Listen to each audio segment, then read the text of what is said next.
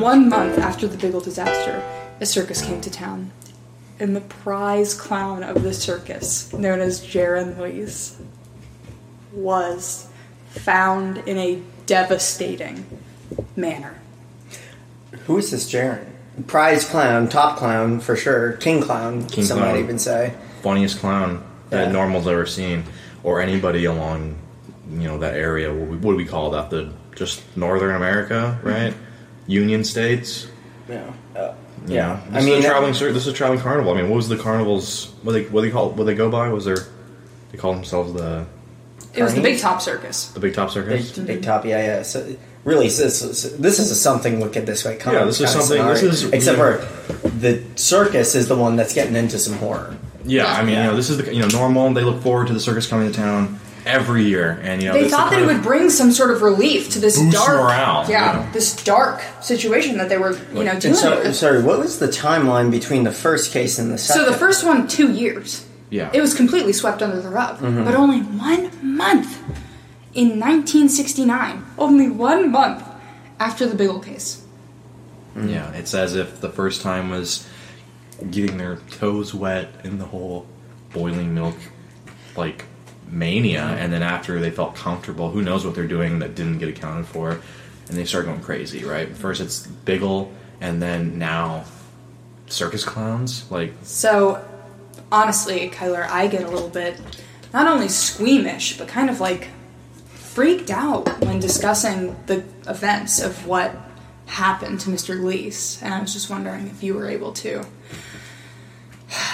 break it down for us. Yeah, so I mean, you might be expecting something, very elaborate, but really, the clown, Jaron Lees, was, they're staying at a hotel at this time. He's the prize clown. He's not going to stay in some sort of tent, right? Some circus tent. Everyone knows that the top clown gets room and board. The highest treatment, really. Yeah. I'm talking foot rubs, fancy cheese, sparkling white wine, and the biggest red nose. I'm just kidding. No, but he had a nice little. He had a good. He had a good. It takes a lot of It takes a lot of money to look that cheap. Let me tell you what. Couldn't have said it better myself. Thank you. Anyways, we're talking a lot about this clown. Yeah, this clown's a big deal. He's in his hotel room, and he's in there. He's locked in there for the night, and he's getting ready for the big day. He's got a couple of days of the circus in town, and he's got to put on a damn good show. He's in his room, smoking a cigar, just doing his thing as far as anyone can tell. I mean, we don't know exactly, right? We're not in his head, but it was just so baffling, the whole ordeal from what was recorded or accounted for, because he's in his room, it's locked, it's on the second floor. There's one small window in the bathroom, but carnival time comes around. Where's our clown? No one's seen him. No one's heard from him. No one can get a hold of him. So what's going on? Let's go check up on him. They rush over. They go up to his hotel room. They knock on the door. No answer. But they're asking around. Hey, have you seen the guy who's been staying in this room? This clown, right? I mean, he's not running around with his big floppy shoes and his big old nose and his whatever's going on, his silly pants. But, there's a guy in this room. Has anyone seen him come in or out? No, but I thought I did hear, a lot of, running water or, splashing sounds or something. Just assumed he was, taking a bath. Yeah, bathing, keeping clean, right? And, one can assume when a clown takes a bath, it's kind of silly. It's a little funny. Yeah. It's a lot of splashing. Oh, yeah. Collins Grace Gaunt is born in 1979 in Sherwood, Ohio, to Deuce Leslie Gaunt in Shiloh. So what can we have to say about pretty normal birth? Pretty normal birth, pretty traditional name. Goes back many years. A lot of wheat farmers carry that name, so a lot of pride to be had in Sherwood. I mean, to be born a Gaunt, I mean, you wouldn't hear a lot about it today, but it's just that it's kind of a name lost to time. Tradition breeds family. Innovation. No, not at all. That is diversity breeds innovation, or competition breeds innovation. Okay. That's what the Walmart CEO said. However, when you have something in the family, whether, because, no one's going to remember a wheat farmer. Do you know where your bread comes from? I sure as hell don't. It just comes from a bag. It comes from Safeway.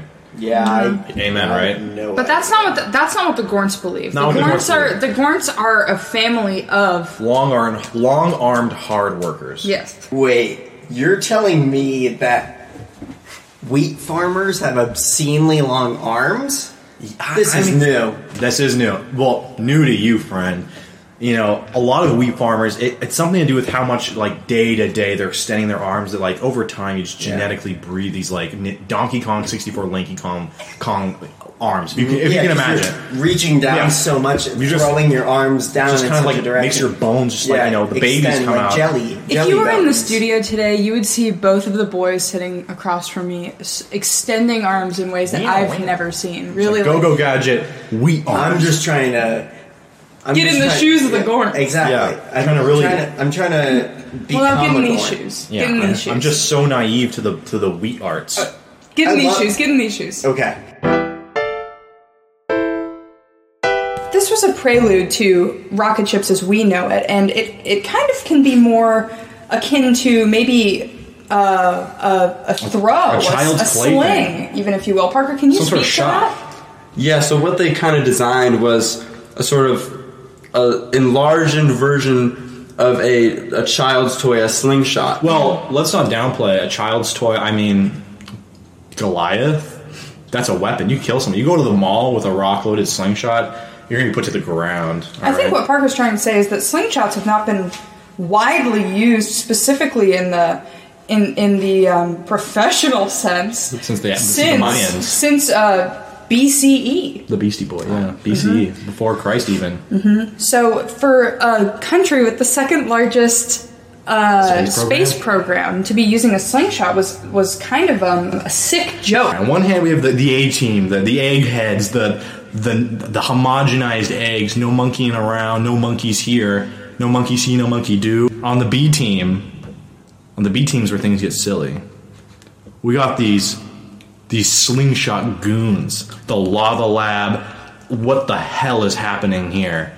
All right, Mitski could write a song about this, and she did, but it's not out yet.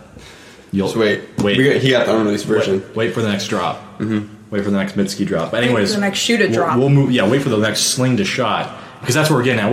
We're talking a more, well, we say modern, but modern of the time today. Come on, let's be real. No, yeah. Who were we shooting? Squirrels? No. Well, what were they shooting?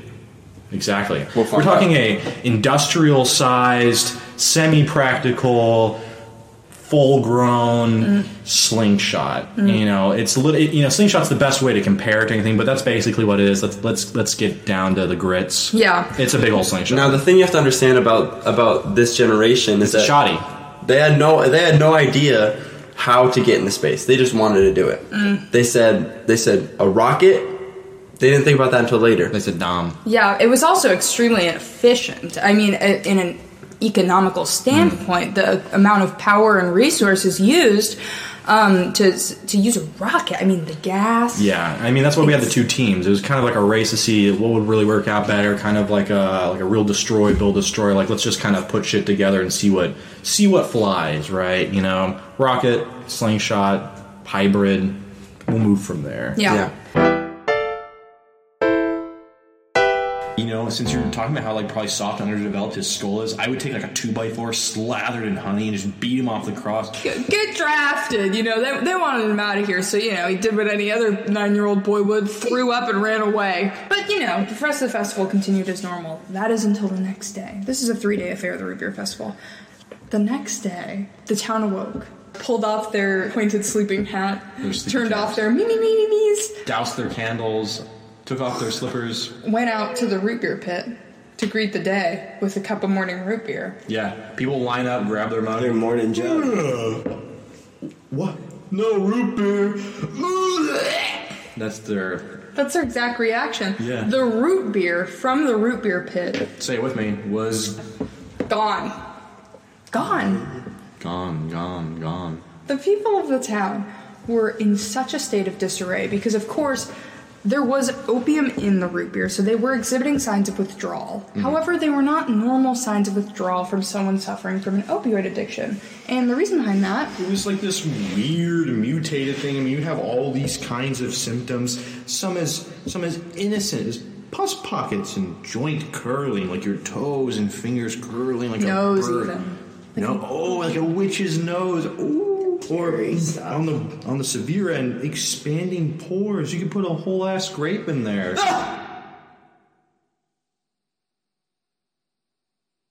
Yeah, scary. Imagine waking up with scrapes in your skin. Until one day, in the foyer, the middle of Grace Christmas's foyer in Portland, Maine, Gary Christmas upchucks Turned his butter. green goo. This little goblin was bursting goo seeds, cigarette filters. Oh, my mom's lover, Mo. My tummy does not feel good right now. It is desperately aching. Oh, bleh. It was Exorcist style throwing up. He was gritting his teeth while he was saying it, trying to hold back the sheer volumetric tons of slime coming through his teeth like an overflowing sewer drain. There is cigarettes, straight up cigarettes in this guy's vomit, and Mo Pie says, Hey, my smokes, kid. "My smokes, kid, what's going on?" My and lover's he suspects foul play. So you might say, how long is a game of Gunk or Fung? And it's kind of an arbitrary kind of rule. But the most consistent way was by taking a rat, putting it in a cage, and this is a feral rat. A rabid rat. Yeah. What? Wild rat. Oh, it's wild. It's wild. It's insane. They grabbed it straight from a bush. It's wet. It's seething. It's festering. It's watering. It's all damn near on fire. Parker, no curses, no swears. No fucking cursing, bitch. Kyler, no curses, no swears. Oh, duh. Anyway, they take this devil-possessed rat, put it in a cage with a stone slathered in honey. They take a rat, they put it in a cage with a tasty stone, and the game lasts until the rat breaks all its teeth and becomes toothless. What happened? Nothing would make me happier than to illustrate vividly what happened. Gorilla of the Year, Toot, gives birth to normal-sized baby Nut, and and since her big for her, medium even.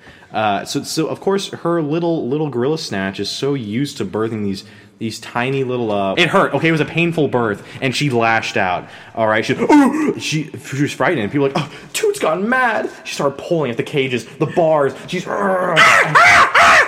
exactly that. Her little Pushin gorilla babies. They're bouncing around everyone. The kids, oh, Toot's lost it. She's a diva. And so the gorilla keeper, the gorilla guardian, he's like, oh, Toot's been a nasty little leg. I must take her out. And he breaks the glass. In case of gorilla emergency. Yeah, there's not a lot of rambunctious activity at the zoo. They took this nasty, rusty, huge, lobbing, lead-filled dart, and they just put in the biggest blow tube, and they fucking shot. Tyler! They effing launched this sucker right in her skull. That's really on the edge. I don't know if I'm comfortable with that. All right, it was like an egg hitting the corner of a counter. Like her skull just fucking tilted inwards. Science was real crude at this time. They're like, where's her skeleton? Where's her skull at? Who put this damn rhubarb pie on the floor? What? That's Toot's head? Oh, what? While Joshua Beluga dumps out his 7-year stew. This is when something incredible happens. Out from the stew, out from the wreckage of this cauldron, pops one shining hope of light. A toothless rat. A cursed one, no doubt. Mm-hmm. And everyone's seeing this rat scamper away, right? And they're seeing this rat. And then the sun beams down and glints off of something so special in the rat's gob. Exactly. Joshua Beluga drops the cauldron, runs up to the rat, squishes it right in the middle. Ready? Pop! Oh, it's the beef!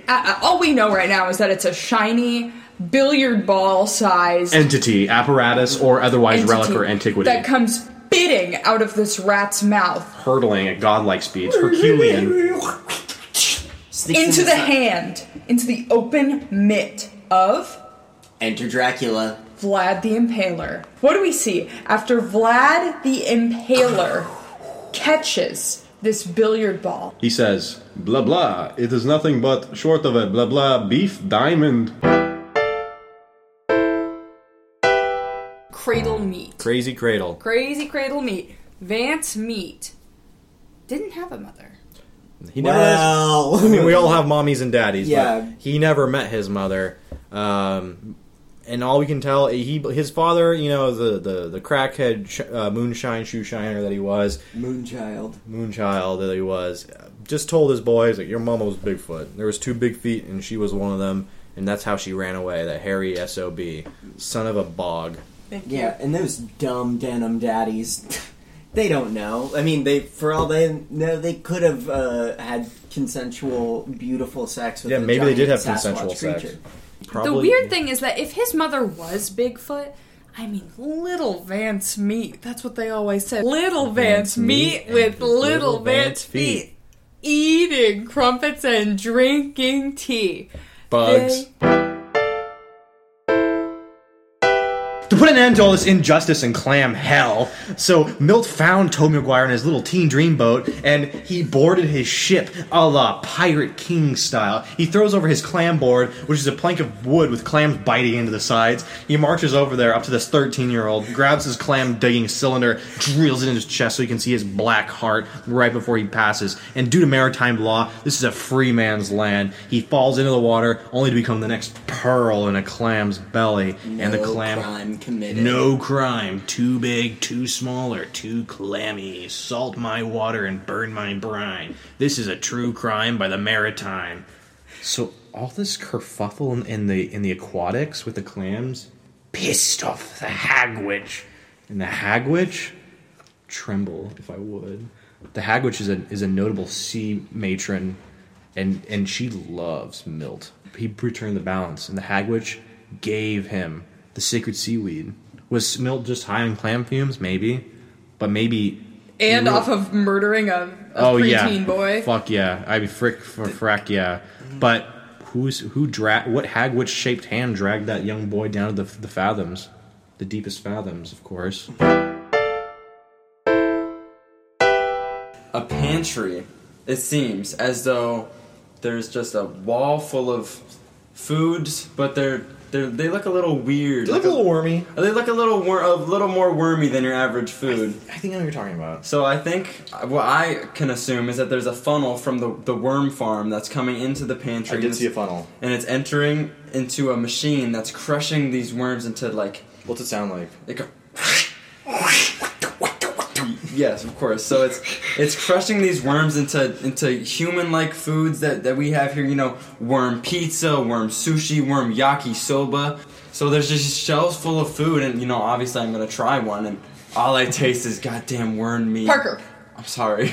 Gosh dang. All I taste is gosh dang worm meat.